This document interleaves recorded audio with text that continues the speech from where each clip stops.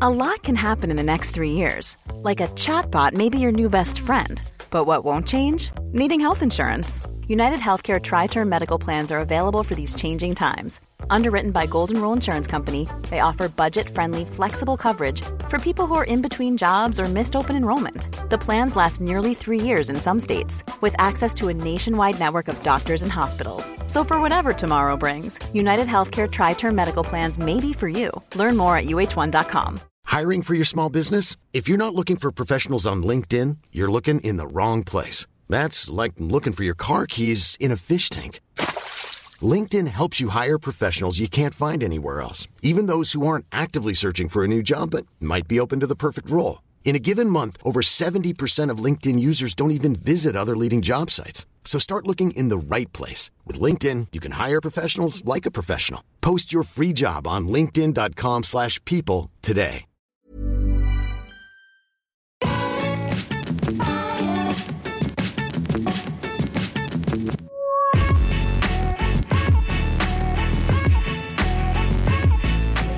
Hello everybody and welcome back to the Triple Jump podcast. It's a video game podcast. My name is Ben. My name is Pete. And my name is Ashton. Three of us, all three, back together again. The old team. Nobody's got COVID or big plops. We're all back together. Yeah, I no longer have big plops. I took 2 podcasts off to deal with my plops, and I'm thrilled to announce that I'm plop free. I'll never plop again. Oh, In fact, no. I'm just going to get more and more uncomfortable, and my abdomen's just going to sort of and bigger swell belly. up, until I explode. But no more plops. So, Wow. Hopefully that doesn't happen in the middle of a podcast. Yeah. well, we'll see, won't we? We'll just have to flip and see. This is podcast episode 150. No. We've done... It's not. Is it not? 159. Well, the running order's labelled 150. It's 159, actually. Yeah, it's 150 something. Is it? Yeah. Oh, for God's We did sake. 159 podcasts ago. Wow. Well, I take that all back. It doesn't matter. Ignore what I said. It was maybe it was 100 episodes. Maybe it was episode 150 while I was doing plops at home. I don't know. I swear I looked at the guide and the I'm pretty sure it It's says 150 159. something, but I don't think it's 150. It's 159. maybe I just glanced at it and just Saw that 1.5. saw the 1.5. And We've then been my brain on the put rest 1.5 in. for a while. Hold on, I'm going to make sure We're it gonna doesn't. double check. I now It's no definitely- longer believe it's definitely not episode 150. I'm telling wow, you that for free. I feel really Yeah, stupid. 159. What an idiot. It's okay. Mine is next to 0 on the It's keyboard. 160 Stop it. next I don't week. need that. You're one away, Don't patronise in me. a sense. I know Yeah. how stupid I sounded. If you really want to celebrate, we can celebrate 160 next week. Yeah. Well, we didn't celebrate 150. No. We didn't. So it was apropos that if this was episode 150, that we didn't celebrate it. Time to celebrate. Oh, well. Not really. We're just here, aren't we? Does your sponsor rely on it being 150? Okay, well, that's fine then. So nothing hangs 150 on the balance. cent I blood just on the thought sand it coming was- out. I just thought it was another thing to celebrate this week because it's been an exciting week. Oh, for us. I'm Week of sorry. milestones. Yeah, but anyway, it doesn't bloody matter. Thanks for ripping that away from me. Sorry. We could have all just pretended and confused everyone that it was episode 150, Sad now. but it's not. This is our video game podcast. Then. We really appreciate you coming along. Thank you so much. Each and every week, we're sponsored by a very real video game adjacent sponsor. I have the ad read in front of me now. Yeah. This week, we're sponsored by the viewers and listeners. Wet. What's going on with you two? What? It's a Wet. bit wet. Did you say wet? Yeah. What does that wet. mean? It means it's a bit soppy. Oh, I see. okay. Gross. Yeah. Oh, yeah. Yeah. Yeah, it's a bit rubbish, isn't it? No, it's good. I know. You carry on. No, because normally it's a clever pun, but I thought, you know what? This is the time I'm going to... Because it's the 150th podcast. Because it's the 150th because it's a podcast. special. It's I thought- 159, which is a very special occasion. Wet. So we're brought to you this week by the viewers and listeners. You at home, we have hit 200,000 YouTube subscribers. Thank you. We've just passed 9,000 Facebook follows. We've just passed 5,000 YouTube VOD subscribers on the VODs channel. Hell yes. We've just passed 2,000 TikTok followers, and we have 9,000 Twitch followers as well. I was And going to how say many we pa- almost hit we're- 9,000. How's Patreon How's doing? Patreon? We're over 600 patrons. We've got like 615 patrons, Hey, that's I think. pretty amazing, isn't it? Yeah. Look at that. it's all coming together fantastically. And next week we're going on a Buffet. bear hunt. Yeah, that's exactly where my brain. We're going on a buffet. Buffet. We are going on a buffet. We're going to do an as escape room. It's a big room. team Or we're going to meal. do a buffet. And we're going to do drinkies. Drinks. We're going to drink pre-buffet. Because if we drink post-buffet, we're not going to be able to get drunk because of Won't- the amount of food in Won't our feel the system. benefit, will we? Yeah. It'll be full of food. Yeah. So it'd be pointless. But It's going to be great. yeah, thank you. Thank all you of so you much. for your amazing support. We've hit a lot of milestones recently, and it's very exciting. But that's a lie. That's not really It's the not sponsor. really the sponsor. We're not grateful. No, Oh, what? Carry on. I'm just going to see where this is going because I'm confused. the advert has been set up for failure. In a rare twist, that is the actual It is. sponsor. It actually is. And in addition, we're also sponsored by our wonderful patrons, all 600 and Something. something 600 of you. and something. For as little as $1 per month, you can submit questions to this very podcast and get loads of other rewards as well if you go there, and check out the flipping stuff. Patreon.com/team triple jump / careful with yeah, that was. careful, Oh, I just careful. realised as it happened. I don't think it did. I think that was just an enthusiastic forwards jab. I think we're Yeah. kind of safe. But that's not all, is it? No, we're also sponsored by facebook.com/team triple jump, our Facebook page, where you can go and follow and like and join the Facebook page and get us to 10,000 if you wouldn't be so kind. Thank you so much.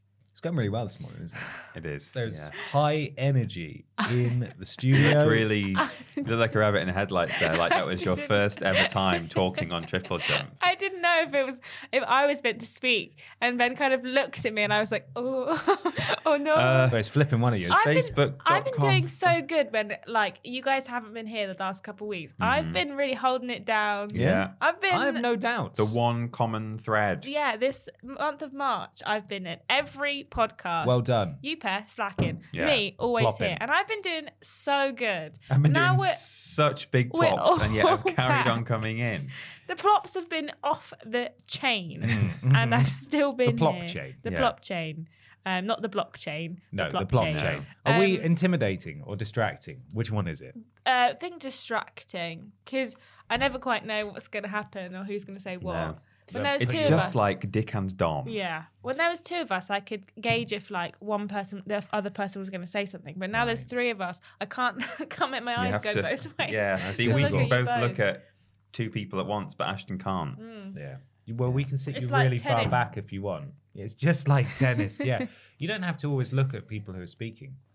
Like No, I do I have could to. I If could I be don't, talking and you can't could hear just you. stare at Peter for a while if you wanted. Yeah, like I this. could, And it'd but- be right there. I could just stare at Yeah. Ashton and If- talk to you like this. This would be a really normal conversation to have. If Peter. I Wait a minute, do- do you find this uncomfortable, Ashton? No, I like being looked at. Okay. I like the attention. For God's sake. If I don't look at someone when they're talking, I forget to listen to them and the words don't go in. Ashton, are you Don't 6 go and in. at school? I just have a brain that doesn't work correctly. Fingers on lips. Should we do question one? Question one. I think we should. We're all having fun today. It's from David Lever, who says, "Hello B/A/P, delete as appropriate. Hello BAP. Hello. Unpacking was a surprise hit last year, and I've been meaning to give it a go. If there was an Unpacking 2, chronicling the life of a video game character through boxes and box cutters, who would you choose and why? Personally, I'd like to see how Kirby stores his victims' stuff. Keep up the good work, David," it says.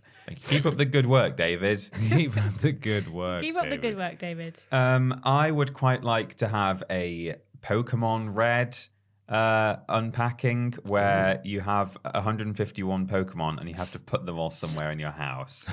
In your house. yeah. Not in relevant biomes No. or terrariums. Maybe in terrariums, but in your house. Right. Or maybe you own a small zoo. Kind of like a psychopath's house in Animal Crossing, which is just wall-to-wall aquariums and fish tanks of all the animals you've stolen Yeah. from the sea. Yeah.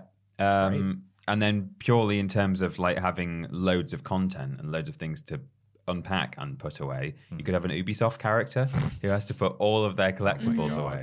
In fact, you could maybe not just be one single Ubisoft character, but you could be like John Ubisoft, who has to put away. Eugene Bissoft. Yes, indeed. Who has to put all of the stuff away that everyone has ever collected on an Ubisoft So game. many feathers. Yeah. This is where we keep the feathers. This is where we keep. I stopped collecting collectibles in Assassin's Creed Yeah, games after that, so I have no more examples. I can't even give an example, but there are many.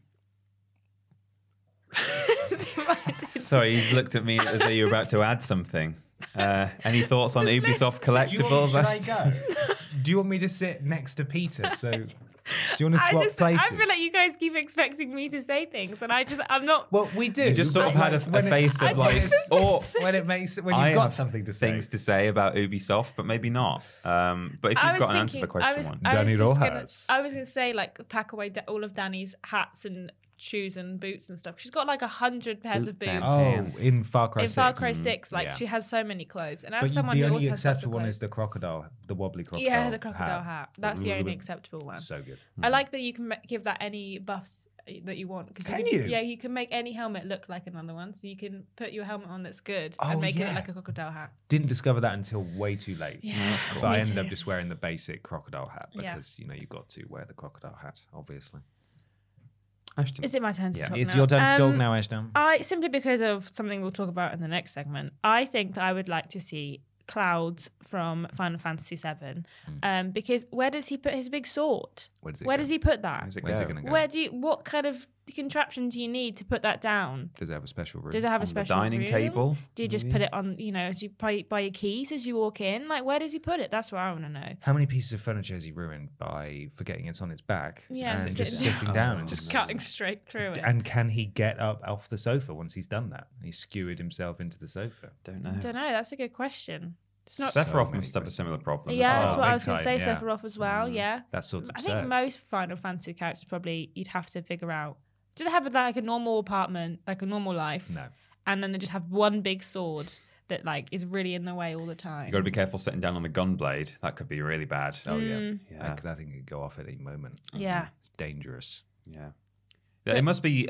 I mean, living in the house of a Final Fantasy character must be a nightmare because not only are there holes in all the chairs, but there's probably hair everywhere. Yeah. Oh, so much Lots of hair. hair gel, I reckon, as well. Yeah, a lot of product. lot of products. Yeah. Bathroom's going to be disgusting. Yeah. Drains are blocked. Yeah, always. Lots of drain on blocker going down those showers, for sure. But yeah, I would like to see how he puts his sword away, and that's not a euphemism. Ben, who would Yes. you like to unpack the belongings of? I would like to unpack the belongings of Nathan Drake Yeah. after Uncharted 3, but before Uncharted 4, because you get to go into his loft at the beginning of Uncharted 4, and it's full of like amazing artifacts that he's murdered countless people to get. And he's got his nice cupboard where you open it. Oh, and it's all full there. of treasures and Yeah. stuff. Like I'd love to unpack all of his stuff, Mm-hmm. and just put it away on nice display cases and stuff. I think that would be nice.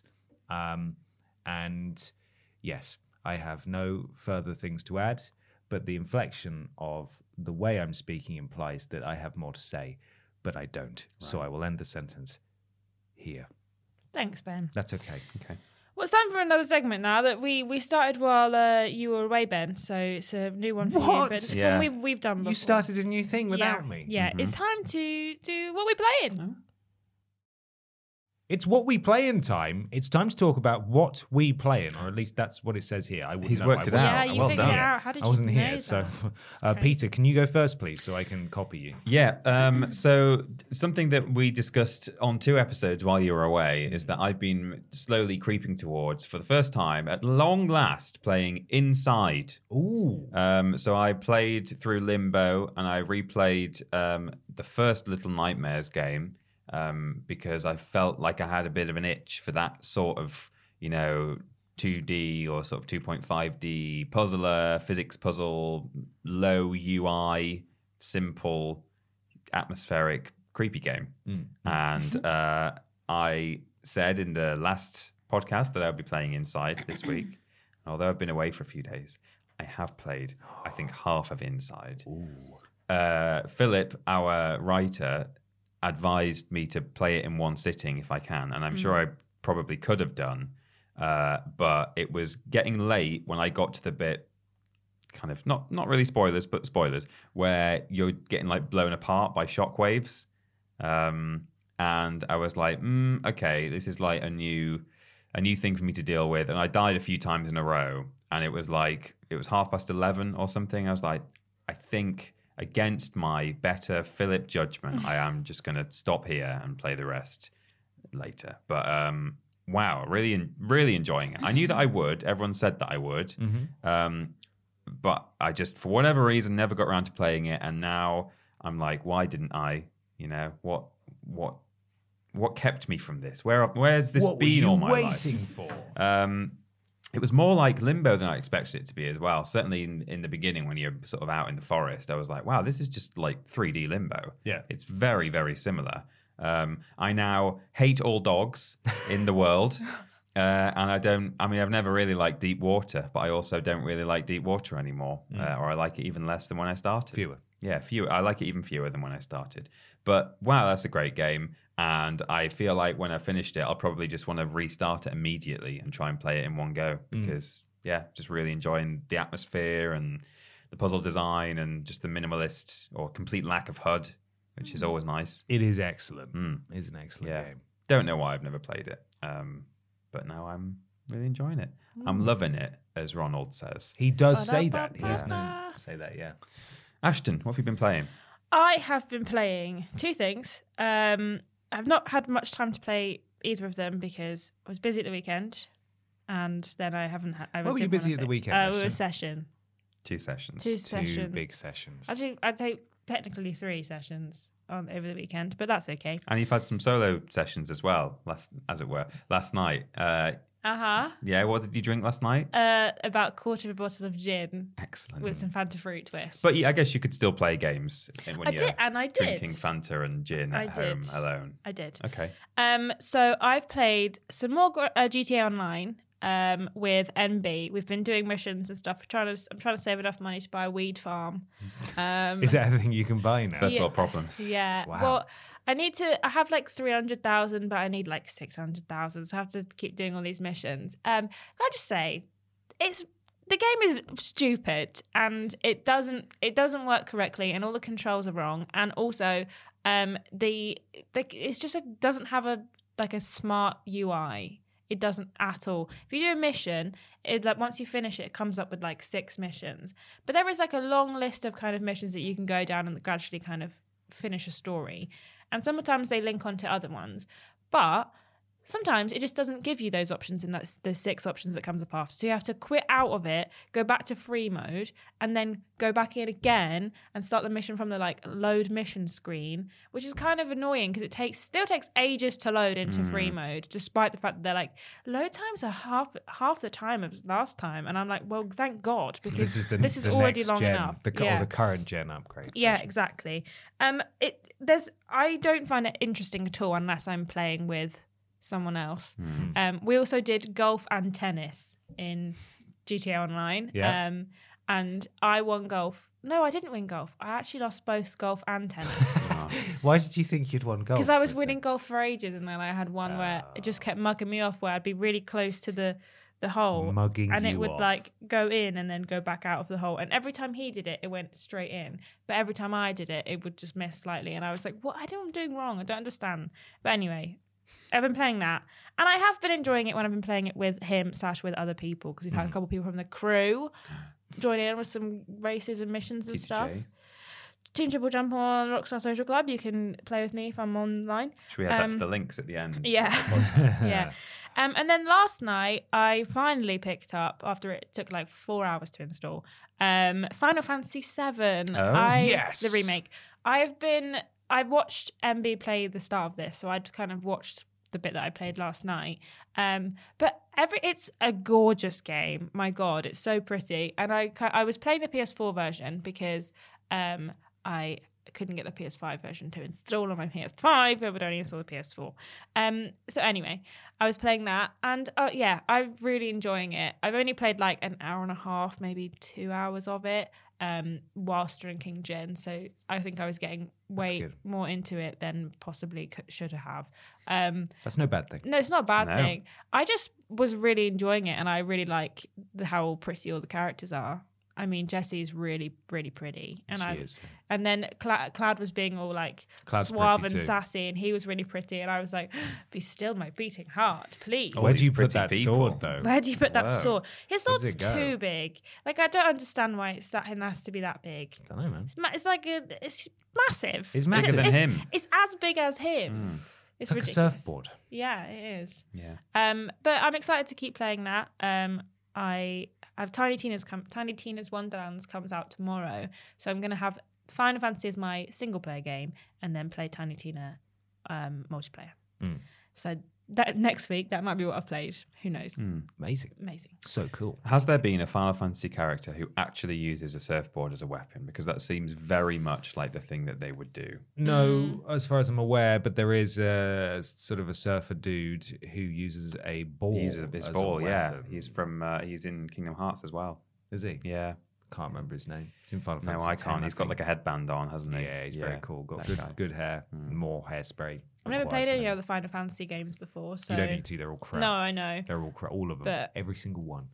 Every single one. 7 is the only good one. But I've been So- enjoying this one, so Gonna have to find out now what his name is. The ball boy. Ball But boy. Do tell us. People are screaming. It's this guy. I want to say Tifa, but it's obviously not. No, Tifa, it's 'cause not that's Tidus or Tidus, who is the protagonist of Final Fantasy X. Go on. Who is he? Fantasy ball Guy. guy. Ball guy. Yeah. 3 of the main characters in Final Fantasy X: Tidus, Wakka, and It's Wakka. Jecht. It's Wakka. Whacker. Yeah. Oh, Okay. I think so. Anyway. Ben. Yeah. Wakka, Now Wakka, you've Wakka. figured out how to play this part of the game. Yeah.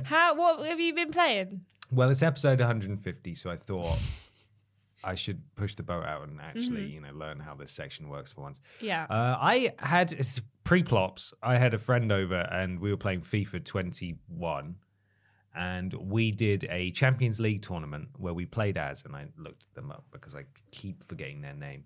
Wakka. No, not Wakka. It is Dynamo Kiev, off of Ukraine, and we took them all the way to the final. And there was a point when we were in the semi-finals. I can't remember who we were playing, but it was 2 legs, home and away. Is this legs? Is that 2? Is this legs? Is this 2 legs? Yes, it was legs. And they beat us in the first leg at home, which was 1-0. And then the second game went to it was, I think, 2-3 or 3-2 to us. So it was a draw. They equalized at the last minute, and we had a minute left. And then we managed to run all the way up the pitch, score, and it was unreal. We celebrated like it was a real game of football. It was the most tense moment of Your FIFA gaming career. I have ever had, where they equalised at the last minute, and we were going to have to go to penalties or some nonsense like that. And we managed to steal the victory right at the end. That was extremely exciting. I enjoyed that a lot. Sonic Team Racing. Played some of that. You played some, haven't you? I have, yeah, a couple of weeks ago. I forgot to talk about it on the podcast. I played some Sonic Team Racing with a friend. Yeah, it's all right. It is. It It's is all all right. right. Yeah, it's pretty good. It's okay. Apart from when you have to do a team race and there's only 2 of you, and the third character that's on your team is always at the back, regardless of where you place in the race. So We're it's- just screaming at Shadow like, "We're in first and second. Come on, Why are you in 10th? hurry up." You're the computer." It's a pretty cool idea though. I like the idea of the team racing. You can split into teams of 3. And slingshot each other. Yeah, so whoever's leading out of your team leaves a trail behind them, and if you go in it, you go a little bit faster and you can get some speed boosts and you fill up a bar, so your entire team gets a special boost and stuff. So it's quite a cool spin on it. The AI is flipping brutal at times though. You just get smashed by power-ups constantly, and there wasn't really much feedback from what I could tell to let you know what you'd been hit by. Sometimes you Yeah. just stop and be like, okay, I got hit by something. And also, the power-ups would just be like, you have a green blob, and you're like, what I don't does know what the green green blob- blob what's do? the green blob? You now have a purple one. Now you have a white one with wings, and you're like, What does that mean? what does it do? Hey, I who guess knows? we'll just do it and hope for the best. I did have fun though, Yeah. and I played through every single Grand Prix back to back with my friend, and now I've done it. I haven't even played the story mode, and I've played every single race. So that's kind of it. But yeah, it was pretty fun. WWE 2K20 obviously came out the week that I got Plops and couldn't be here. And I played a fair amount of that. And that's a pretty good game. They've really turned that around. Obviously, I'm sure you guys spoke about the fact that we did a Quipscope on it at the time. And people may have listened to it on the podcast feed already.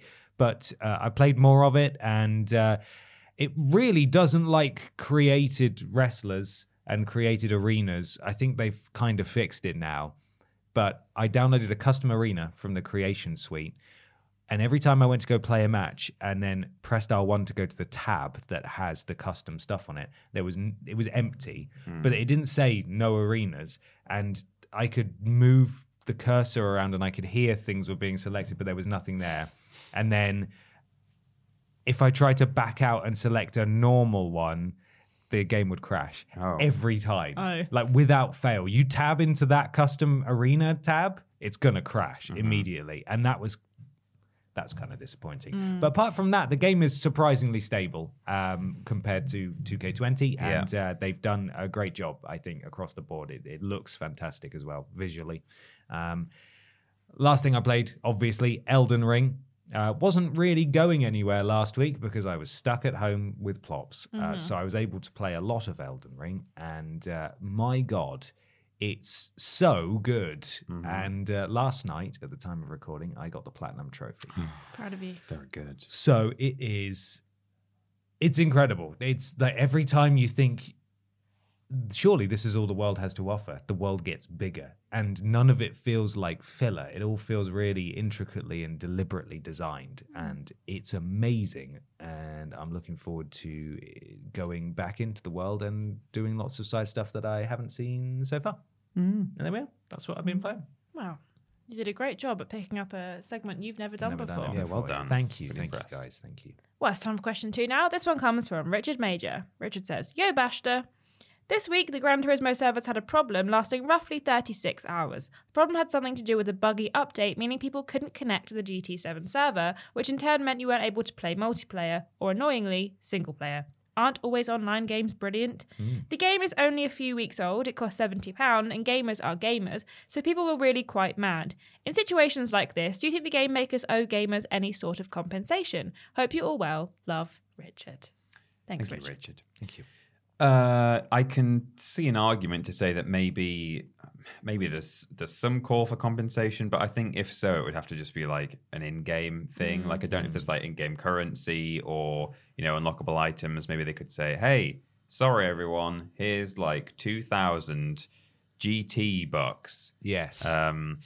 I certainly don't think there's any like financial compensation due there. Not because it's not a really crappy situation, which it very much is, but because I think then you're on a slippery slope for like, well, what if there's a major outage a year after a game has come out? Like, why is that different to launch? Obviously, it is different to launch, but then where do you draw the line between a year after versus 2 weeks after or whatever? So I think it's a bit dodgy in terms of financial. And also, some companies can't afford to do that. But I tell you, the thing that just sticks out to me in this question is that the always online games are just rubbish, aren't they? I hate that as a concept, and I'm fortunate never to have been stung by it in a situation like this where I want to play single player, but because the servers are down, I can't play a single player game on my own console. But to hear that it's happened to a bunch of people who, bought GT7 early, that sucks to hear and makes me mad. And oh my God, I'm just livid. You can't hear it in my voice, but I'm Are you okay? ready to flip this table. Jeez, And I've it's a never heavy seen So table. him. angry. I've never seen him Please so cross. calm down. This isn't who you are. Always online DRM can get in the always online. I thought we bin. left this behind. Mm-hmm. Why is this still a thing? Yeah, I don't know. Stop it. Please stop. Enough now. That's stupid. Ashton, do you think compensation is due?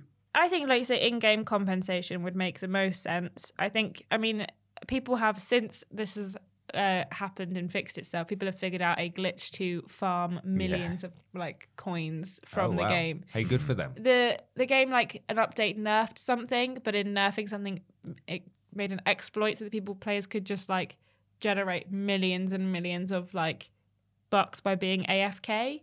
So they kind of did get their compensation in some ways by just being like proud of them. Yeah, that's great. Good for you. But I think that, like you say, it's a bit of a slippery slope. But I think, one example where it kind of had to be done was obviously Cyberpunk on the PlayStation 4 and Xbox One. It didn't work. Like the game you couldn't play it. So they obviously had to issue full refunds, and the game just isn't available on those platforms. But then you kind of think, well, if you issue a full refund for GT7, do you then take the game off people? Say, well, we've given you a refund, so you can't have that anymore. So no game for you. Or do you just give them in-game currency or offer them, a free month as like season pass or whatever, and do it that way? But I think Cyberpunk's obviously a completely different ballgame because it just didn't work at all. It wasn't even that things went wrong that was beyond their control. It was that they released it and it didn't work, which is their fault.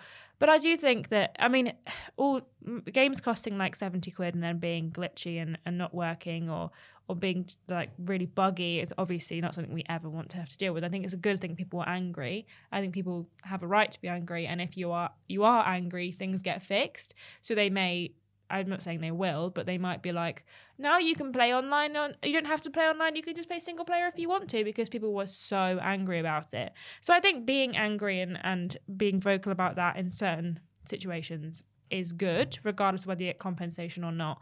But I don't know if game makers owe gamers any sort of compensation, but if they were to be good to their communities and respectful of the consumer, they might offer something. But are they respectful of the consumer and their community? Or do they just want that Or money? do they just want that sweet mun? That mun. So I don't know if you will get any compensation, but I think you should get a little bit of a little tidbit from GT7 to be like, thank you for bearing with us when everything was broken. Yeah, like they're not obliged to do anything, No. and I don't think that anyone would in that situation as a large company. But yeah, I think it would be the right thing to do if they had an ounce of decency in their bodies. Bloody always online. Yeah. Ben? Yeah, it's a crap situation. GT7 has had all sorts wrong with it from what I can gather as someone who is not remotely interested in GT7, especially with the microtransactions, and obviously the always online is a huge issue. It's sort of, I think it's got the lowest user score of any PlayStation exclusive ever. And, it's been getting review bombed quite a lot. Yeah, review bombing, as we've spoken about before on the podcast, isn't necessarily conducive to change, but in this instance, it's not because, because some people use it for really like crappy reasons. Like, I don't like that this character is gay or trans or whatever. But I mean, the outrage here is totally justifiable. I don't think anyone can dispute that. The microtransactions seem egregious. The servers are clearly a bit balked. I got an email along with several other people congratulating me for getting the platinum in GT7. Yeah, I saw that. Never played it, don't have it. I wasn't the only person to have it. And then I got an email like the next day saying, Gran Turismo 7's out now. Buy it here. And it's like, what is happening I've over already there? platinumed it. Why would I need What to is buy going it? on over there? So yeah, people are cross, and that's understandable. I don't know, as you said, Peter, legally that they have to do anything. No, don't think so. But yes, it would be a dick move not to apologize by way of some sort of in-game item or currency or free something. Just give people something by way of an apology. That costs you nothing, and it garners goodwill, and also maybe balance the microtransactions a bit better, because it sounds like, again, I'm not entirely sure, but it sounds like those were added after the reviews, which is sort of a Crash Team Racing. It is a Crash Team Racing which move. is really bad. That's an Activision level dick move, Oh, I didn't which realize is another Crash Team level. Racing did that as well. Yeah, They did. after the reviews, they added in Oh, microtransactions, which is really crappy. So the stuff was always unlockable with in-game stuff, but then they added a thing where you could buy the in-game Right. currency, and it was right? a massive grind to buy hide that stuff in game anyway, but people sort of tolerated it because there were no microtransactions. And they said, don't worry, we'll solve the grind by letting you buy it with real money. And that's crap. That's really crap. So yeah, be cross. Hopefully it's all working now, and hopefully players are compensated in game. I like that the game started working and then PlayStation Now went down for like 24 hours. Or it wasn't 24 hours, like 7 or 8 hours. Yeah. They were like, we fixed it, but they actually broke it now. So, but all of our network is down. Sorry. Yeah. Whoops. Sorry. Well. Yes. It's time for something a little peculiar, correct? Yes? Yes. Is it? Indeed. Yes? In honor of 150. The 150th episode of the podcast means that we have to do weird news. Oh.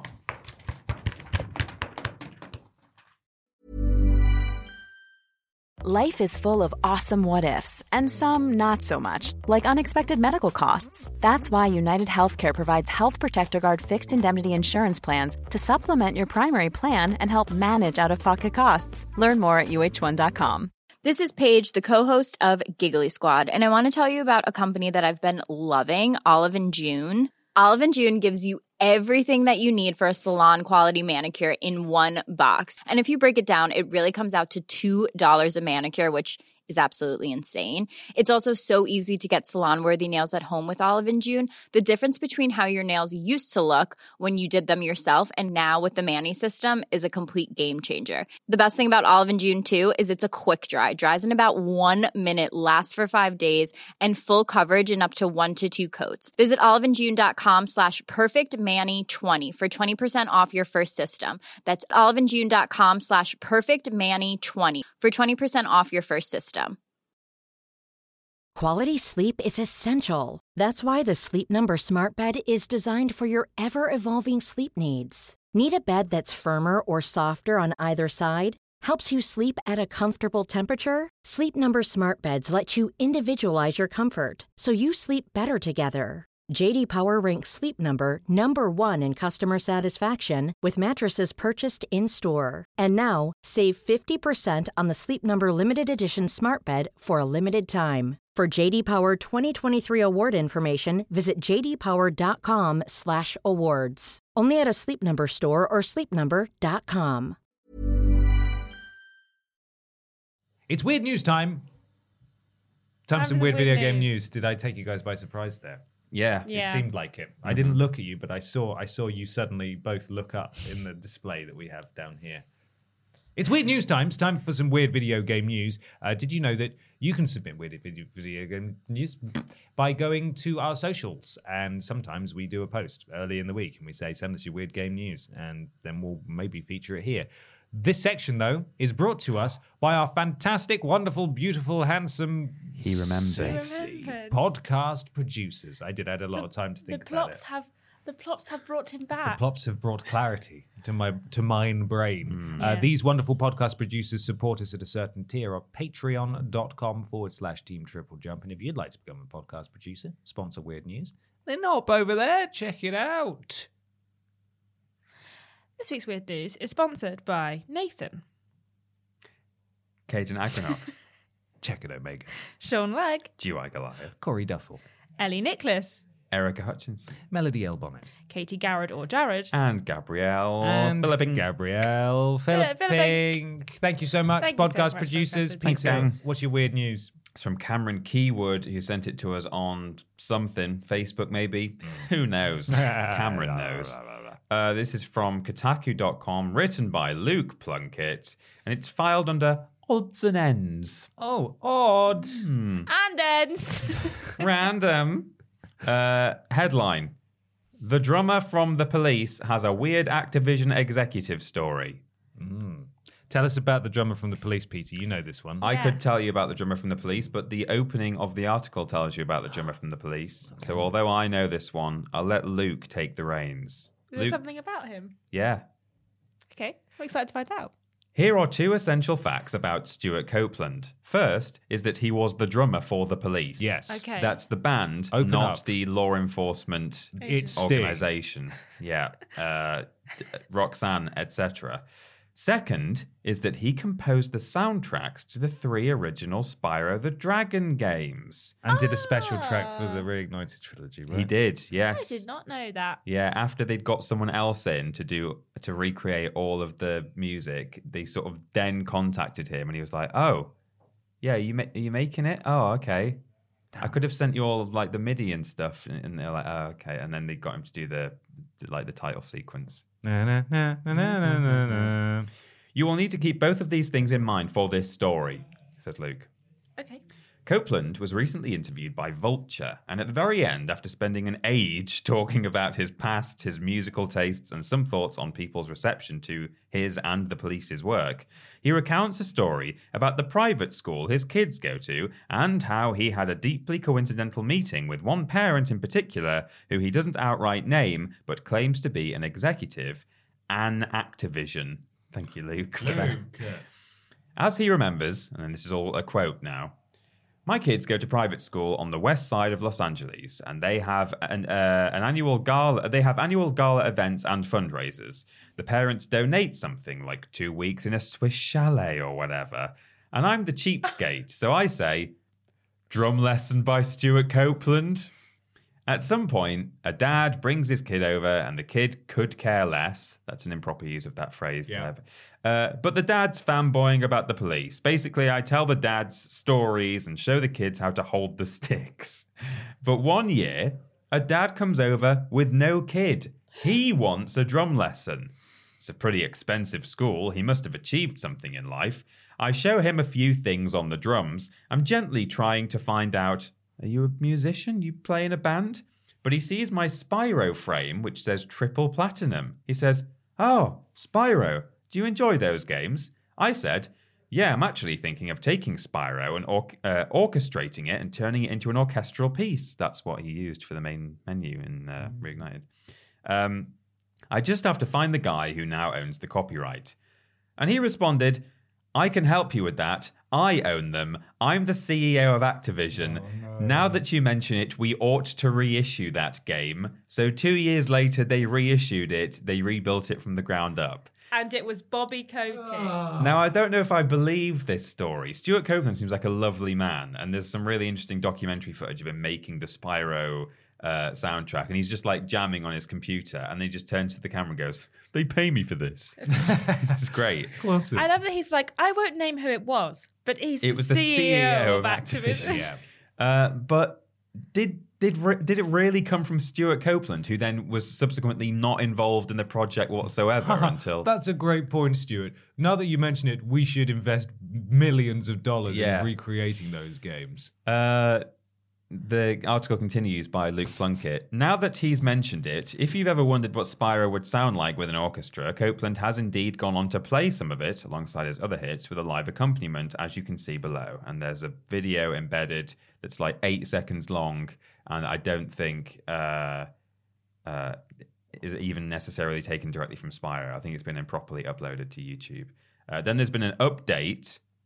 This story has been updated to reflect that Copeland does not name the executive. We've reached out to clarify the identity of the person in the story. I mean, he does literally say It's me. was the CEO. CEO of Activision. I own them. Activision. I am the CEO Of of Atari. Activision. I am the Atari. Atari is mine now. There's comments below. Just goes to show how useless CEOs are. They need random strangers to give them the idea to re-release and sell a beloved game they own. He's a not random a random stranger. Well, but then there's a reply underneath that says, it says far more that the CEO of the company that owns the rights to one of the most well-known franchises, that's a bit of a stretch, didn't realize the super famous drummer he was with very famously orchestrated the soundtrack for the game. He should have at least heard it in passing at some point just through work. He either does not car or does not listen, or both. Or he busts. I does not car. What does I only bus. Then what was Bobby Kotick doing there? I If don't- he didn't know who he was, He wanted a drum lesson. He just wanted a drum. He was lesson. at the private school annual fundraiser gala. Right. He didn't want to buy the 2 weeks in a Swiss chalet. No, he wanted a drum He lesson. heard you can get a drum lesson from Stuart Copeland. But apparently But he he didn't doesn't know know who who Stuart Stuart yeah, that's Copeland what is. the commenter is That's- saying. That's what the He confusion just is. knew wanted that- a drum lesson. He knew he was the drummer from It's the just- police, but not the guy who did Spyro, which he owns the rights to. Just go get a drum lesson, Bobby. Kotick, you're such a It's weirdo. baffling. I don't know if it's that's why I don't think it's sort of true. But I don't Yeah. want to say that about Stuart I Copeland think because it's he a case seems of lovely. mistaken identity, maybe. Yeah, He doesn't- possibly. He doesn't know what he's talking about. It might not have been the CEO. I think he says CEO, but maybe it wasn't. Don't know. But there you go. It's a bit of a weird story. That is weird. That is weird. Thank you, Cameron. Thank you, Cameron. Ashton. I have a weird news story. It wasn't submitted by anyone, but one of our editors, Liam, sent it in the group chat this morning, and I went, that sounds funny. It's pretty weird. Yeah, I'm going to go for this one. Kind of strange. It's on VG 24/7, which I assume is video game 24/7. That's too much video game. Maybe. It is. Under the, I don't know what this subheading is. The subheading is gin and juice. Oh, that's a Snoop reference. He Oh, likes the I gin see, and juice. right. Yeah. You Me like too. gin and Me too. I juice. like gin and juice. You and do. Snoop would get on really We well. I think. would. Oh, yeah, absolutely would. This is written by Stephanie Nunnally. Snoop Dogg is coming to Call of Duty Vanguard and Warzone as an operator. Wow, wow, wow, yippee, yippee, yo, yippee, yippee, yo, yippee, yay. Yes, good. Thank you. And so Ashton. on and so forth. Ashton, thank you so much for that. It's okay. It's what the subheading said. This April, a new operator is coming to 3 Call of Duty games, Call of Duty Mobile, Vanguard, and Warzone, and it's none other than the D-O-double-G himself. Just eat. That's right. Martha Stewart's best friend Snoop Dogg is coming to Call of Duty as a playable operator. The first opportunity to play as Dogg, as the Dog Father, will be in Season 3 of Call of Duty Mobile through a special lucky draw beginning on the 1st of April. Do you think it's actually an April Fool's joke? Because it's coming on the 1st of I April. think it would only be an April Fool's if they announced it on April Fool's, right? Maybe? Yeah. Probably. The lucky draw has him decked out in a 24K gold embroidered outfit. It also includes a new signature weapon based on a fast-firing legendary SMG that's gold-plated and diamond encrusted. It also features a unique death effect, and it becomes even flashier as you earn eliminations. Is the unique death effect live streaming for 7 hours straight without realizing? Yeah. That's great. In Call of Duty, Vanguard, and Warzone, the Snoop Dogg Operator Bundle, complete with his voice and new lines, will be available on April 19th, and the bundle is something entirely separate from the Snoop Dogg you'll see in Call of Duty Mobile. God, there's lots of ads on this. The Warzone and Vanguard Operator Bundle will include 10 items, 3 exclusive to Vanguard, and a full operator progression track. Rewards across the 20 levels of operator progression include Weapon XP for Snoop's preferred weapon from Vanguard. For Weapon XP for Snoop's preferred weapon from Vanguard, 3 alternate outfits, and other cosmetic items. This won't be the first time Snoop dropped into Call of Duty. Surely you remember the voiceover pack he did to Call of Duty Ghosts. Full details on Snoop Dogg Operator Bundle will be, as well as the full list of items, will be dropped on April 19th. There he is, look. There he is, yeah. What are they doing? Do you guys remember when Snoop Dogg fought in World War II? Yeah. Yes, You I guys do. remember Saved the that? world. I do remember that. Yeah. I mean, they've already got bloody Do you remember when Snoop Rambo Dogg and, killed Hitler? and Yeah. John McClane running around in there. I don't know. It's just Snoop's done other video game stuff before as well. He was a big part of the PR for Spyro Reignited, which, as we Really? know, was an idea by Stuart Copeland. Yes, Yeah. Stuart Copeland came up with that. probably And when another he's Stuart Kimbo taking a Copeland drum link lesson. to that article is that he has said, Stuart Copeland has said, he's going to be adding all of the Spyro soundtrack to Spotify from every game he worked on, which is like 6 games or 8 games or something. But he says it's being added on the 1st of April. And now everyone's like, is it an prank? April Fool's joke if you announce it like a month ahead and then, It is if he just uploads it and it's just Rick Astley. yeah, Does he have the rights to that music? it's just like, He Is maybe it his? maybe if he's well, he spoke recorded to it. Bobby about it. best Yeah. friend Bobby. He only gave him a drum lesson. Yeah. I don't know. Ridiculous. I mean, you can have rights to do like maybe he's like done covers of the tracks, like Yeah. got the rights to do his own Yeah. version of it again and put that on Spotify. But yeah, Maybe. Do you have some weird news, Ben? I actually do, yes. This was sent in by Stephen Skodes on Twitter. And the story is from Nintendo Life, written by Katie Gray. Random! Jealous husband sells wife's Harvest Moon collection to stop her marrying virtual men. oh no, All right, here we go. The subreddit r/am I the asshole, Yes. or AITA for short, is designed for people to relay a scenario that they experienced and ask advice from the internet as to whether they whether or not they behaved correctly. The comments usually universally decide between YTA, you're the asshole, NTA, not the asshole, NAH, no assholes here, yep, and ESH, everyone sucks here. The subreddit is usually full of 3 types of posters. Those who know they're in the right but really want validation. Those who have put up with someone else's awful behavior but have been cowed into thinking they are in the wrong somehow. And utterly deplorable people who think they're great until the subreddit tells them otherwise. When an Am I the Arsehole post falls into the latter category, it's always a good day for dunking on the person involved. Early on Monday, the 21st of March, a Reddit account called Individual Rhubarb 396 posted about selling his wife's collection of Harvest Moon games. That's a burner account, isn't it? Absolutely. Because as he put it, I expect her to commit to me alone and not these virtual husbands. The post has been deleted, but thank heavens for screenshots like the one above so we can all appreciate the deliciously horrifying words within. Does it write out what he said, or is it? I can read it. I think you should read it. Have you seen this? I saw the article, but I knew that Ben was bringing it along, so I've not read the actual post. No, Okay. yeah. Am I the arsehole for selling my wife's collection of Harvest Moon games? I, male 32, just married this woman, female 24, and I intend on us being a committed couple. I tolerated her love of farming simulation games like Harvest Moon and Stardew Valley, but now that we're married, I expect her to commit to me alone and not these virtual husbands. While she was at work, I put up her old Harvest Moon GameCube and GBA games up on eBay. I intend on giving her the money after they sell. I'm also going to sit her down and make her uninstall Stardew Valley. You don't see me buying body pillows of scantily clad anime girls or simping over fictional women, and I expect her to not do the same for fictional men. She knew I was uncomfortable with her marrying virtual men. She doesn't have any male friends and claims that these virtual men could never replace me, but I don't believe her. Anyway, am I in the right? Also, if the genders were reversed, would she be the asshole? What, if he was marrying women in Harvest Moon? She would be the arsehole to do the same thing to him, yeah. Because that's ridiculous. Yep. Imagine you're so emotionally and masculinity fragile that video game men threaten your relationship with your When wife. she even doesn't have any real-life male friends as well. So there isn't... Oh, Christ. It's sad. They've just got married as well. That's the basis of Annulment. Annulment. Yeah. Annulment. Run as fast as you can away from this man. Yeah. And also, whatever the reason, you shouldn't be selling anyone's stuff while they're out at work, you know? No. Oh, and he's also going to sit her down and force her to uninstall Stardew Valley, which is definitely a game about steamy relations and not stuffing your farm full of pigs and wine casks for ultimate profit margins. Needless to say, the internet is enraged, and we like to imagine it's because Harvest Moon isn't even a particularly sexy game. As soon as you get married, you basically live a chaste existence, just like you did as a single farmer, only now there's someone else in your house, and they don't even help with the farm work. Was it an early...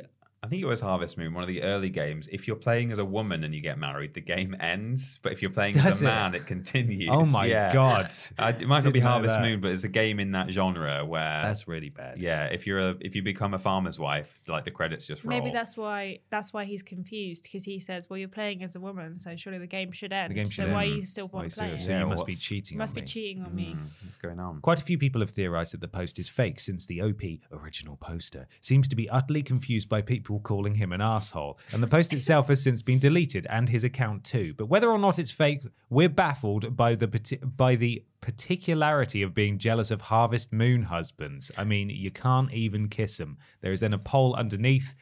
Which Harvest Moon husband would you choose over this arsehole? And there are all the potential Harvest Moon husbands. Oh, there's pictures. Any of them and you over can just, that man. you can vote. I'm going to go for Rock. Vote. Who's winning? Cliff is winning with 26%. Cliff, hot stuff. Yeah, Cliff's pretty hot, to be fair. I mean, I must admit, when you were reading that, I thought, is this real / legs? Is this real or legs? I don't know. Is this the Is real this legs or fake? Or fake. Is this legs or hands? But it could be real.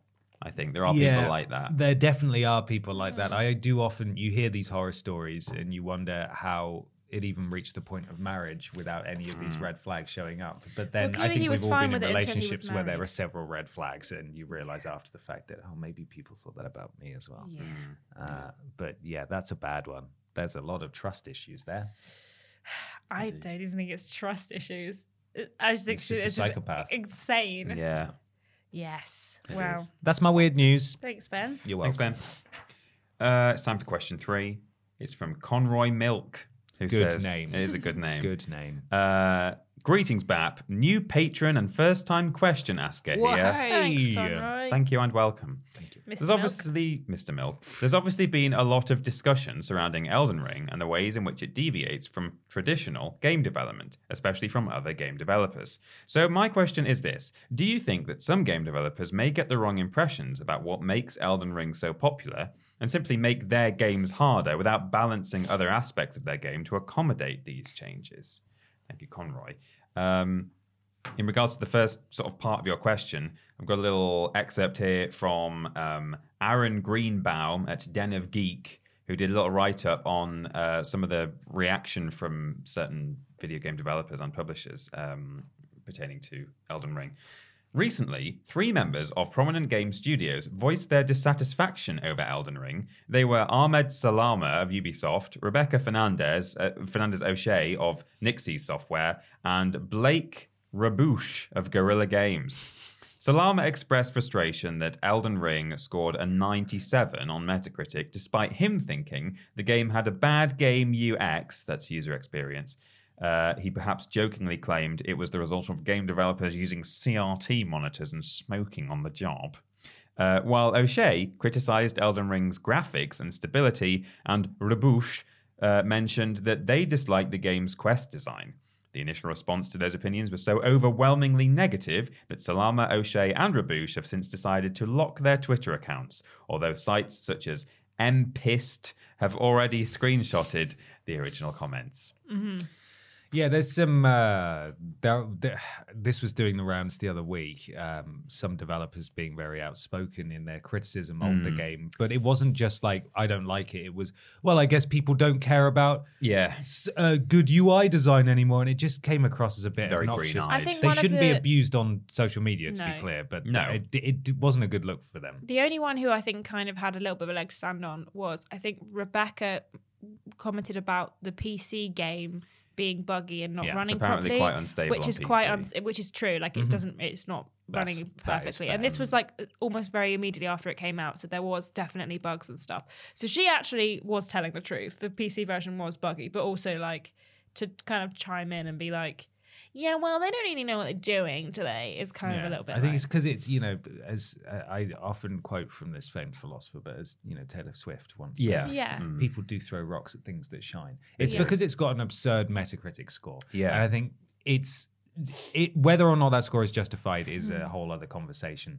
But because it's scored so highly, people will be hypercritical. And I just don't think it reflects well on you to say, No. well, this No. game that everyone seemingly loves and has scored really well is crap because in my job we do it different. Yeah. Yeah. And it didn't look good either that I believe this was all in one thread. They were all replying to each other. Yeah, Like if they you were. would just had your own Twitter account and just put like, man, in my opinion, I think like you should really focus on PC stability, and I don't really see why it's rated quite as highly as it is with such an unstable PC, whatever. But it was like, I guess Elden Ring fans don't like a good UX then, and then someone replied under that and Yeah. was like, yeah, or stable games, and then under that it was whatever the other one is, They're allowed to have quest these design. Yeah. They're allowed to have these opinions, but Twitter is such a public media. Like I have so many opinions that I will just not share on Twitter Yeah. because it's not even worth nothing controversial to be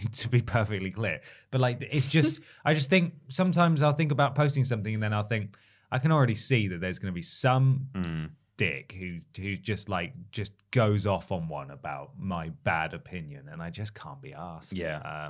Sometimes it's just not worth even doing that. Absolutely. But so that kind of is the first part of the question. I think we all disagree with people voicing their opinions in that way. And as Ashton says, I think there's a reasonable point to be made about the stability on PC. But Conroy really is asking, so do you think some game developers may get the wrong impression about what makes Elden Ring popular and simply make their games harder without balancing other aspects to accommodate these changes?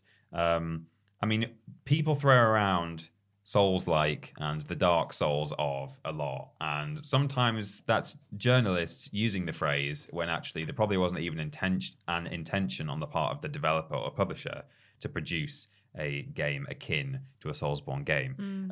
However, I think you can see the influences of the genre elsewhere now, where it's clearly actually quite intentional. I mean, one that springs to mind for me is Jedi Fallen Order, but there are a whole bunch. In fact, we've even done a list on it, haven't we, about Souls-likes. Souls-likes that, Neo, The Surge, that kind of stuff. And I don't know. I think it's, as is often our answers in on this podcast, I think it's kind of case by case. I think there are some games that do it very well. They understand the nuance. I mean, I'm not the best person to answer this question, but even I know from having had conversations like this and from, reading about the games and what makes them appealing, I understand that it's not as simple as a game just has to be really difficult, and that's what makes it a Souls-like. And that is where you get journalists, using the phrase erroneously. But there's a lot more to it. There's, you can have difficult combat, for example, but if you've got the right tools to be able to dodge around and choose the right moment to do either a light or a heavy attack and things like that, I think that goes a long way. So it really comes down to whether a developer has identified the nuance, and I think the simple answer is that some developers do and some developers don't, and they think that the latter party think that what people want nowadays is a really hard game, and that's what they're looking for, and that's not the appeal of a Dark Souls game, in my opinion. It's it's kind of being able to overcome that difficulty through good game design. And then there's a whole bunch of other stuff as well. There's there's the lore and the interesting like multiplayer and winding paths and things like that. But as I say, I'm not really the best person to answer. I think that devs are less likely to see it. I think it's the CEOs of Activision who will have been mid drum lesson and heard someone talking about Elden Ring and go, I think we should make our game like that. Can we make our game hard? People like hard games. Let's make our game hard. We can do that, right? Yeah. Okay, cool. We'll do that then. Like that's kind of, I think, more likely to be the thing that happens. But I also think that people aren't stupid enough to think that like FromSoft games are easy to kind of make and easy to replicate. So I think that there would be possibly people being like, we need to make a game that's just like this. We need to get rid of all of our UI. We need to just make people have to note things down instead of having to put things in a quest log. That's what we should do. But I think people will take elements of what Elden Ring has done really well and potentially put them in their games. And I think that also that might benefit a lot of games. I think we were talking about last week about UI and stuff. And I think that, if people see that game and they go, maybe we'll like limit our UI a little bit more and kind of have a look at how we can make our game look a bit more, don't want to say realistic, but kind of cinematic. Yeah, cinematic. Yeah. I think that, it's not a bad thing. I don't know if Elden Ring is going to be, is quite game changing quite literally for the games industry. I don't know if it's going to be one of those like, this game sparked a whole new wave of games being made and changed the gaming industry as we know it. I don't think it's going to be like that, but I do think that it has a lot of things that people have liked that other companies may be like, well, we can do that and we can put that into because people like it. So yeah, I mean, Elden Ring itself is a deviation to an extent from the usual formula. Yeah. It's got the open world and stuff, but yeah. But like I said, I agree with what you said. So your turn now. My turn now.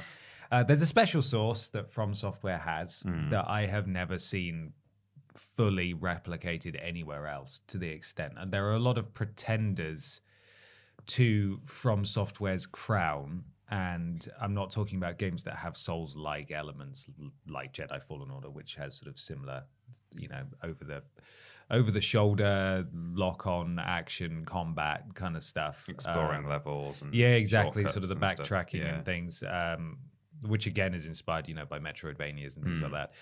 But there's just something that's kind of like a perfect storm of strange, obtuse decisions seemingly that kind of just work together so well. Like weird NPCs, quest lines that you can completely miss that aren't marked in any kind of menu, strange, ambiguous lore, foreboding, dangerous locations, tough combat that you can overcome because it's really well designed, even though it's hard. And it all sort of comes together to create this experience that's, again, it's unlike anything else that I've really ever played before. Whenever I start up a From Software game, they always have this same foreboding atmosphere. Like they're just sort of kind of, it's scary. Like it's scary, but not in a survival horror way. It's just a bit sort of unsettling and frightening and a bit strange. And when you look at any of those elements in isolation, like the UI, like the quest design, if you even want to call it that, then you could, I suppose, say it's rubbish and doesn't make any sense and like it's incomplete and lazy or unfinished. But as far as it goes with From Software, it's extremely intentional. Like it's designed that way for a reason, to combine with the other elements to produce a game that is unlike any other game. And it's absolutely not for everyone, and you can criticize it however you like, but it is a bitter pill to swallow, excuse me, to see developers, established developers who work on completely different genres saying, that is rubbish objectively. Yeah. It's like, well, that's not true though, because it clearly works. And I don't know if these people held these opinions about Dark Souls or Demon Souls or Bloodborne or whatever. Yeah, 'cause it's weird to kind of come out now and but say that. now to say it, I don't know if it's just because it's in an open world, but I think across the board, it's largely agreed that these core facets of From Software games work that much better in an open world. So to criticize it now is even stranger. Not every game needs this. I don't want like weird, ambiguous, untrackable quests in The Witcher or Skyrim or Assassin's Creed, or, you know, strange NPCs in Call of Duty punishing Call of Duty combat. You know, it does. Yeah. It's only in these games where it really works. And I just think you can criticize it and you can not like it, and that's fine. But saying it's bad is strange. At times it's frustrating, like especially if you're trying to follow some kind of quest line and it's like really obscure and you do have to look up a guide or whatever. But it's intentional. It is designed that way. And to imply otherwise is just, it's not accurate at all. Yeah. Yeah. It's like it's part of the package. It's the whole, it's written on the tin kind of thing. Like to say, oh, like people who like these games must not like the traditional user experience. Well, yeah, that's like saying, oh, people who jump out of planes must like Not like being on the ground. they must like jumping out of planes. Yeah, they do. They do. People who like the weird user experience of Soulsborne games like the weird user experience of Soulsborne games. It doesn't mean that they want that same experience in every game, like you say. Skydivers don't jump off buses. Like, what do you stand at the exit to the bus and put their goggles on? So it's just a strange thing to say the more you think about it. Like, to list all these things that are, like you say, kind of inherent in the design and they're part of Soulsborne games, to say, so weird that Soulsborne fans like these things. No, Strange, it's not. Isn't it? It's a shame they're so rubbish, 97% on Metacritic. It's a shame they're so rubbish, Bloodborne's are like 91% on Metacritic or something. It's, I just think especially with Elden Ring, there's been so much kind of like, I mean, from my perspective, from enjoying Horizon and having the minute Elden Ring came out, just an absolute onslaught of people being like, Horizon is the worst, like it's rubbish, like it's not as good as Elden Ring. She's got a beard, dead game. And I'm like, well, it's not, everyone likes different things and every game is different and every gamer is different. And to say that one thing is bad because another thing is good is not quite correct. You can like how Horizon and Ubisoft games work, and you can like how Elden Ring works. They are not mutually exclusive. They don't have to be the same, though, do they? You know, everyone likes different kinds of games, and to say that, well, you must not like this because you like something else, or you cannot like this because you like something else, is just ridiculous. Like on one of our TikToks is about Horizon and Elden Ring, and like the comments are just people arguing about whether Horizon is or Elden Ring is better, and people just being like, well, Elden Ring is bad because of this, and it's like, well, Elden Ring may be bad for you because of this, but it doesn't mean that this person who enjoys Elden Ring is incorrect. And I think to slag off another game that people are enjoying because it's not your cup of tea is like just really horrible. Because if someone who's really enjoying a game sees everyone being like, this game's rubbish, this game sucks, if you like this game, you're stupid. You're like, well, I really like this game. And then you feel bad because people are making you feel bad because they're saying your game is rubbish. And they shouldn't do that. And also Exactly. Horizon has been dealt a real flipping bum hand on both occasions. But it's also Zero still Dawn doing came really out. well. Well, yeah, it's also, both games are excellent. Yeah. But Zero Dawn came out just before Breath of the Wild, and Forbidden West just before Elden Ring, which has sold some like 12 bajillion copies or something like that. And it's such poor timing. The next Horizon game needs to just pick a date that is not surrounded by any games that could completely steal its thunder. Yeah. It's such a shame because it's clearly, the new one, I haven't played it, clearly an exceptional It's really game. good. First game was phenomenal, really, really liked that. But they've just come out at times when something has completely overshadowed them. And it's so sad. It's so sad. But it's fine. People like to criticize things, They you do. know, and sometimes they you should could just be quiet. just sit their That's butts okay. down, shut their butts down. They should just have their butts shut. Yeah. They should get Quentin Tarantino. To shut their butt down. Yeah. Shut your butt down. No more plops for you. Your butt is shut down. Your butt is officially Forever. shut down. Like yours was at the end of last Yeah. week. Exactly. My butt is now shut down. Completely. Yeah. Forever. We've got Quentin in. It's time for the big discussion. It's big discussion time. Time for the big discussion, which comes this week courtesy of Fergus Jeffs, who says, "Hey Peter, Ashton, and the returning Ben. Hello. On Tuesday, CD Projekt Red announced The Witcher 4, or just we don't know if it's the fourth Witcher, with a promotional image containing the game's title, slogan, and 0 in-game footage. On the same day, IllFonic announced Ghostbusters Spirits Unleashed with an 87-second trailer that showed off the game's graphics, stories, and characters, including the appearances of Dan Aykroyd and Ernie Hudson. In your personal opinion, when is the right point in a video game's development cycle to first announce its future existence to the world? And does this time of initial announcement change depending on the game? Congrats on reaching a well-deserved 200k. Onwards and upwards, Fergus Jeffs." Thank you, Fergus Jeffs. Thank you, Fergus Fergus. Jeffs. It's a good question, Fergus Jeffs. I mean, strictly speaking, they could bring out The Witcher in 2 weeks' time. Like, we don't know how early they've announced this, Yeah. but one can only assume the fact that because it was just very conceptual, it's probably going to be a long time. So I don't understand. If it's going to be a long time, I don't understand why CD Projekt Red haven't learnt from their mistakes. Yeah. Like, I don't know if we have to remind them of Cyberpunk 2077 and how well that went down for the 2+ years that it was being marketed in everywhere, every conference, every like announcement trailer was always everywhere. And if this Witcher isn't coming out this year or early next year, and we're going to have to wait over like 2 years again, well, guess who's digging themselves another hole? well, it CD might be Projekt that Red. because they are like so on the back foot from Mm. Cyberpunk that they might have thought, what we need is a bit of good news. What we need is to try and sweeten everyone. Let's say that the next Witcher's coming out. It's not going to be out till 2026, but let's tell everyone it's coming out. Yeah. I think really it's really nice when a game is announced relatively, like maybe like within the same year that it comes out. That's always a lovely treat. Guardians of the Galaxy. Yeah, exactly. It's just you don't have a long wait. You are waiting for that game without knowing, while it's being made. These games probably take the same length of time. Like for like games take just as long to make as each other.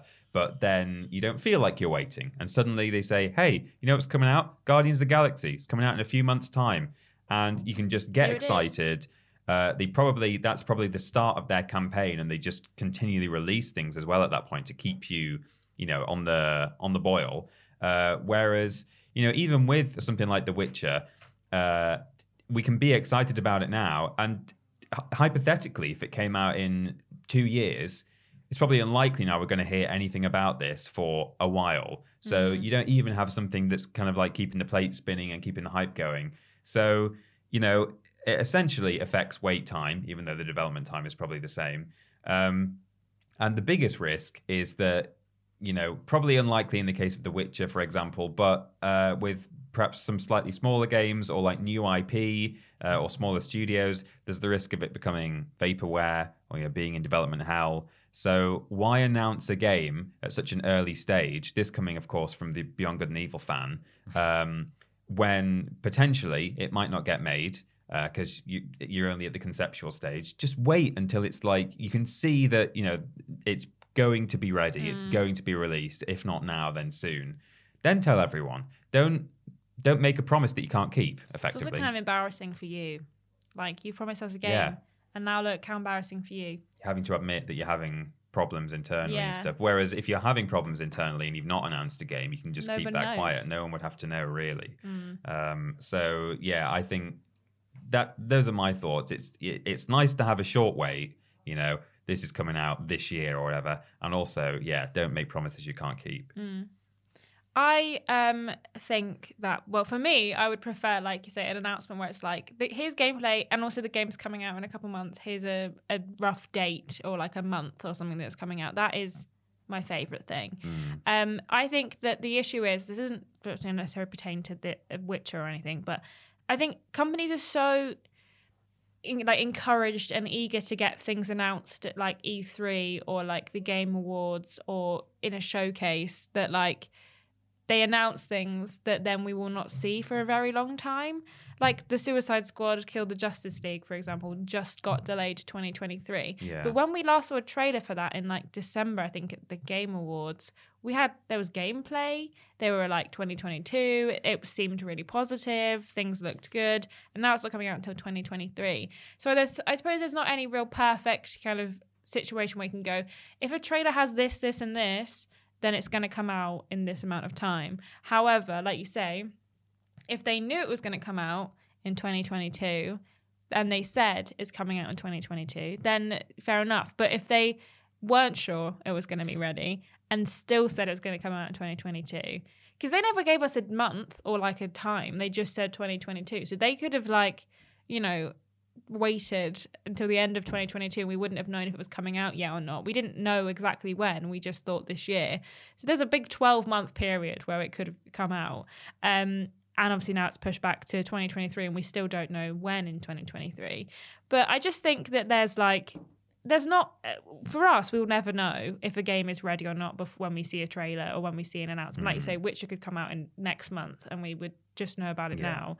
But I think that there's a certain wish from us as players that when we see a game and a trailer, that the game is coming to fruition and in a state in which it will be ready at the time when it's meant to come out. Like God of War, Ragnarok, we still don't know when it's coming out yet. It says this year, but it could be middle. Who knows? It's a mystery. Every time we think we maybe hear something about it, we don't hear anything. So I think that there's a little bit of leeway that publishers give themselves when they say 2022 and just give us a year.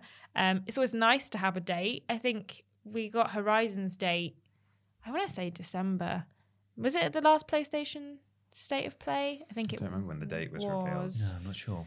But I think it maybe potentially like 6 months before it came out. And we had, like you say, a consistent flow of like info and screenshots and bits of promotional gameplay and stuff, material from like pretty much January through till when it came out at the end of Feb. So I do think that there's a correct way of doing it, but whether we see that in the first instance or whether we even know is a different story. Like we know that they're making a Knights of the Old Republic remake, but we don't know anything about it. We don't know when it's coming. We have literally just seen the teaser trailer and that's it. And that's, nice that we're like, oh, it's coming, exciting. But like you say, it could then end up never coming out and we're just waiting for something that's just never coming. Yeah. So as much as I love a teaser trailer, I'd like a teaser trailer when 3 months down the line I'm going to get a proper trailer because you already know it's going to come out in like 6 months would be lovely. Thank you so much. Ben? I agree. I completely agree. I think we're all in agreement here that we are not seeing this game for at least 5 years. No, probably. And they did exactly the same thing with Cyberpunk. You're right. They did. And I thought that they would have learned a lesson. When this was announced, we were talking about it in our group chat for work on Slack. And I said there that they should have just gone quiet and let the heat die down on them, because yes, they've released the next gen versions of And it's got Cyberpunk. quite a lot of hype. It's quite good. A lot of apparently. people are Like, very it's happy with really it, Good. and that's good. And we're still waiting on a next gen version of The Witcher 3 as well, which they're working on. So that's all coming. But they just need to just shut up. Just calm just down. shut up. Do as much criticism as Shut your we butts often. down. They're the oft-cited example. Mm-hmm. But Hello Games, after No Man's Sky, they just shut up. Yeah. And they were criticized for shutting up as well, I should point out. But they went quiet and they went away. They let everything die down and they worked their asses off on making it better. Now, they don't have to make anything better here, but what they should have done is just been quiet for a bit. Just shut up and just like go under the radar for a little while. Make something that's actually showable, or just wait until it's ready to announce and then release that year maybe, and then say, bam, Witcher, here it is, we're back. Issue is, though, that they're a publicly traded company and their stocks have been in the toilet since Cyberpunk launched, and they are in desperate need, as you said, Peter, of like some kind of boost in publicity what am I trying to say? A boost in popularity as well, because while they are an extremely famous and successful studio, their name is kind of dirt, and they need to get back on track, and a new Witcher game could well be the way to do that. But it is clearly in the extremely early stages, and nobody likes an announcement of a game like this. Like nobody wants just a little "it's now in development" teaser. No one wants that. No. I don't want that. Didn't like it with Mass Effect Andromeda when they showed us concept art for like 4 years. We don't like it with the new Dragon Age where they're doing the same thing again, and the new Mass Effect where they're doing the same thing again. I don't understand why these companies can't just quietly work on this stuff. Elder Scrolls, like Starfield's still not out. Starfield's been talked about for years and years and years. And yeah, it's coming now, so we're told. But before they've even got to releasing Starfield, they said Elder Scrolls 6. Yeah. That was like a They show year us ago now. Oh, longer than that. Was it They show longer us than that? absolutely Yeah. I think it was maybe pre-Triple Jump. Maybe was it 2018? It wasn't that early, was it? Was it? Oh, well, I'm talking about when they showed that actual teaser. Yeah, of no, that's the one I'm talking about. We'll Was have to that double that check. long ago? It was a Show while the- ago. I thought it was have at a Triple look. Jump. It may well have been I at don't Triple know. Jump. It's been a while But though. they just showed a clip of just a landscape that they probably just mocked up out of nowhere. It wasn't based on anywhere in Tamriel or Cyrodiil, whichever one it is the whole continent. And people were going like, "Oh, look at this feature. This could mean it's in elsewhere or whatever." And no. They probably hadn't even. They might have decided where it was going to be, but like, Jesus Christ, like Starfield's not even out. Stop talking about Elder Scrolls. It was teased, and we finally saw it confirmed at E3 2018. 2018. 2018, yeah. That's 4 years ago. Wow, it is 4 years ago. It's that Time pandemic, is- man. I lost 2 years of my Yeah, life. no, Yeah. I know. I thought it was like That was a like year one ago. big Mental. year. And we've only spoken about bigger stuff, obviously, because I think that the Ghostbusters Spirits Unleashed is going to be on a far smaller scale than The Witcher, obviously. Kind of excited for it though. Are you? I don't really give a flying flip about Ghostbusters. I must say, I'm A never been rat's fan. ass. a rat's ass about Ghostbusters, but I'm happy for people, and I really hope that that's going to be good. And they've gone about it the right way. Hey, this game exists. Here's 87 specific seconds of gameplay and some various announcements. This was just The Witcher. Oh boy, we're doing Hey, it. look, we remember that we have this. CD Projekt, please. You They must. just Tell you another just one. calm down. The Indiana Jones, where it was just a Yeah. hat on a table. That too. And that was it. Rubbish. Same with Don't do Wolverine. it. We just got the- Wolverine 2, Shwing. don't do. And I mean, even the Spider-Man 2 is like years and That's years true. away. Don't Like, we are do excited that. about Stop it. And people are like hyped. But this hype now, like I haven't thought about the Wolverine game until this second since we saw the trailer. I just like what's been like December, January, February, March, 4 months since we saw the trailer, and we've heard nothing else. It's been 4 months since we saw Spider-Man 2, and we've heard nothing else. And it's like, okay, cool. But by the time you're like hyping us up again, we've all forgotten.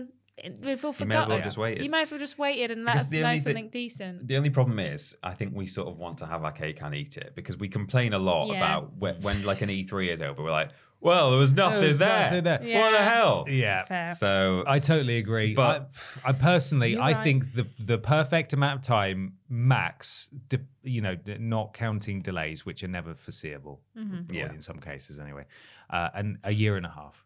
I Yeah. think you can announce a game for next year, and that's okay. But if you're not, but you kind of have to give a release window. I'm fed up of seeing like ambiguous CG trailers for things that we have no clue when they're No, coming. it's just So coming soon. great. So that exists, and it's exciting to know that it exists. But we're going to be hearing about this game for years, and it'll be little tidbits like lead quest designer such and such teased that the game will have over 5,000 million lines of recorded dialogue. It's like great. That's and then you hear nothing for just 4 months. Yeah. show me the bloody game. Stop Yeah. it. But you are right, Peter. We do, we like the exciting announcements. And I'm excited that there is a new Witcher coming. I don't think anybody doubted for a second that there wouldn't be a new Witcher at some point. But, it's too early. Wait until you've got... This game is not going to come out. Just it shut might not up. even come out in this decade. Yeah, I hope you realise that's that. possible. I hope you realise that. Just wait. Just be patient. You don't have to do it unless you've got stockholders and shareholders Yeah. who are saying, our stock price is in the toilet. You've lost us a lot of money. You must go and announce it. And we're going to recast Geralt as Henry Cavill for the voice, and he's going to look like Henry Cavill from the show. And some people will be really cross, and some people will be really horny, and we'll just meet in the middle. We'll hit that sweet spot. You can be and it'll both. Be fine. can You be can be both cross and horny. He's so I'm hangry, mad about how horny and turned on angry. I am. Yes, hungry. What? No. Yeah. Yeah, hungry. hungry. It just sounds like you're combining horny and hungry, though. I Yeah. don't know. I'm hungry. Well, I'm so hungry. there we are. We've invented a new cursed word. Just for you. Let us know what you thought of everything we spoke about this week. Of course, you can do so in the comments. And also, you can find us at various other places if you want to reach out. Peter's going to tell you I'm not in love. Blah, blah. Yeah, youtube.com and twitch.tv/Team Triple Jump. You can go there for all of our videos and live streams. If you've got Amazon Prime for that free postage, you can also get a Twitch sub out of that. It's no extra cost. It's all part of the bundle. So why not spend that on us? You'll get all the usual benefits. We'll benefit from it financially as though you're normally subscribed. And something about like people going to the moon, billionaires trying to go to the moon. Not us. Not us, not us. though. We just want one buffet. Yeah. That's all we want. When we are streaming, we are modded by Lord Brotovich, Trowling Badger, and Mr. Black. Thank you. Twitter.com and Facebook.com/Team Triple Jump for our social media presence, for video and live stream announcements, legacy video content, Facebook Live, if and when we ever do it again. Fraser looks after Peter's those. got to do one tomorrow. I'll do one. Tomorrow? Yeah. You've just decided. You've got to do one. I keep We talking about it. I yeah. keep promising it. I'm just like a video game publisher. Coming in 6 years, a Now Facebook in Live. development. Have you done any of them yet? I did one. Did Yeah, you? we've all done at least one each. Yeah, Oh, I we've all thought- done one each. I I thought think one it's of just us hadn't Peter's, done it. Peter's turn, I think, because you did the first one, didn't you? Yeah, I'm just waiting for Fraser to say, "Do you want to do a Facebook Live?" No, he He's doesn't wait- say he it. does That was say a that. good- that That's was how a he good sounds. impression. Pretty good. It's Thanks. like he's in the room. Yeah. TikTok.com. We've got a TikTok /Team Triple Jump. You can see Ashton and Fraser on there, And you? and me once What? this happened. Yeah, you were I heard. doing flip-flops? I monitored the chats while I was plopping. Yeah, I did see Uh-huh. that you did it. How was it? it was fine. We both sort of Really looked at it. awkward. The problem was it was a full body. Damn, you guys are. Fraser was the awkward. other end of the room, and he had to film as like standing there, and you don't know what to do with your hands or All legs. your legs. Legs. legs. Legs. And Is everyone was baffled about the size of Peter when they Yeah. saw it. There Why was is he some- so big? Most were people like- said he's not tiny, but then like 2 people said, "Wow, he really is small." I was like, "What? Which one is it?" Make up your minds. Yeah. Is it /Team Triple Jump? Yeah. Seemingly, yeah. Is it really? Yeah. What a stupid website and app. Go follow us. Finally, from me, patreon.com /Team Triple Jump. You can go there to look at all of our different Patreon tiers. You can get things like early, worst, and weirdest games ever. Funny bone. You can bang your funny bone. You can help pay for Ben's medical bills. Yes. So head to Patreon. My boopers. Yeah, he's just boopered his I've funny bone. boopered my belbo. Yeah. Is it 1,000 Patreon? 2,000. 2,000. 2,000 for Billy Fest. Yeah. Billy Yeah. Fest. So, yeah, we're a quarter of the way there. Yeah. If you're Over. listening, you should definitely go and give a pound. Yeah, give us a bomb. We have a website. It's triplej.mup. That's triplej.mp. It spells jump. If you want to join our Discord even, you go to triplej.mup/Discord, chat with our amazing community. On Discord, we're modded by Jack, Joe, Tori, and Hollow Eyes. I'd like to thank Jo, sorry, very quickly. Yeah. She sent me a Game Boy Advance SP. Oh, wow. A red one that I didn't have before. Thanks, Jo. Thank you, Jo. Thanks, Joe. Okay, next thing. Yeah. Podcast. If you want to listen to the podcast... You didn't say if they tell you to do something. Oh, bloody well do it. If you want to listen to the podcast in its audio forms, if you've got a long train journey, maybe this weekend, to go home to see your mother, why not go to triplej.mup/podcast to find out where you can listen to it in its audio forms. To watch any of the live stream VODs, if you miss any of the live streams during the week that Ben will tell you about in just a moment, you go to triplej.mup/VODs. That's VODS. If you want to buy some sick and cool merch, we're all Peter rapping and I today. wear matching track jackets today. Yeah, and I've got the other jacket.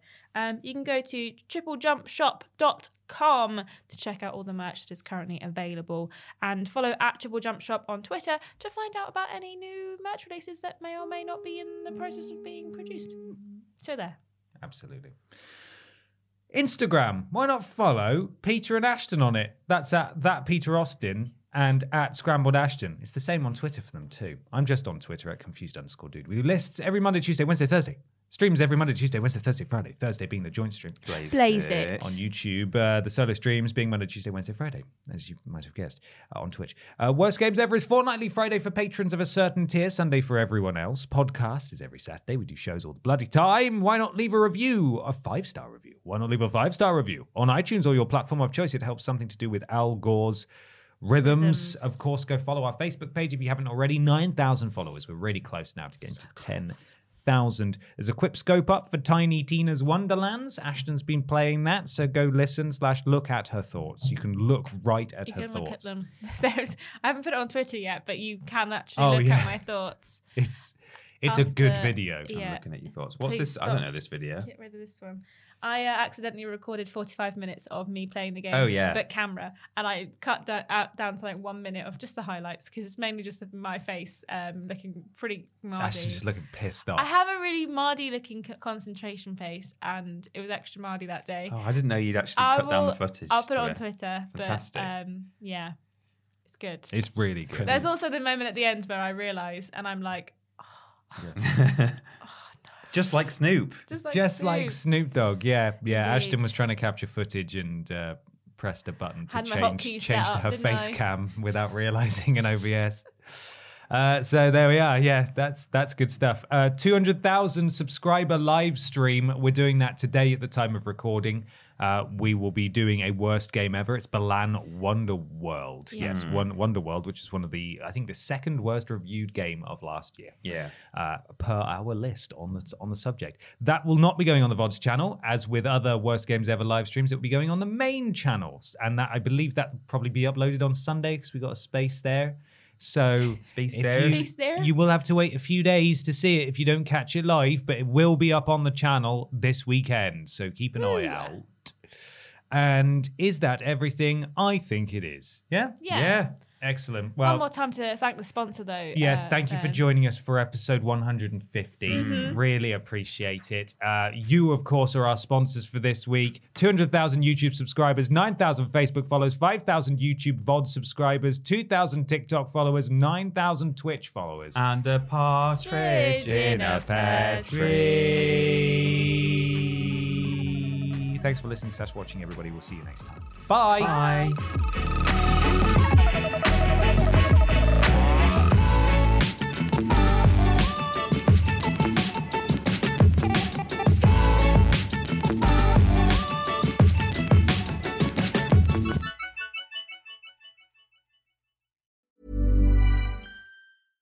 Imagine the softest sheets you've ever felt. Now imagine them getting even softer over time. That's what you'll feel with Boll & Branch's organic cotton sheets. In a recent customer survey, 96% replied that Boll & Branch sheets get softer with every wash. Start getting your best night's sleep in these sheets that get softer and softer for years to come. Try their sheets with a 30-night guarantee. Plus, get 15% off your first order at bollandbranch.com. Code BUTTERY. Exclusions apply. See site for details. Mom deserves the best, and there's no better place to shop for Mother's Day than Whole Foods Market. They're your destination for unbeatable savings, from premium gifts to show-stopping flowers and irresistible desserts. Start by saving 33% with Prime on all body care and candles. Then get a 15-stem bunch of tulips for just $9.99 each with Prime. Round out Mom's menu with festive rosé, irresistible berry chantilly cake, and more special treats. Come celebrate Mother's Day at Whole Foods Market.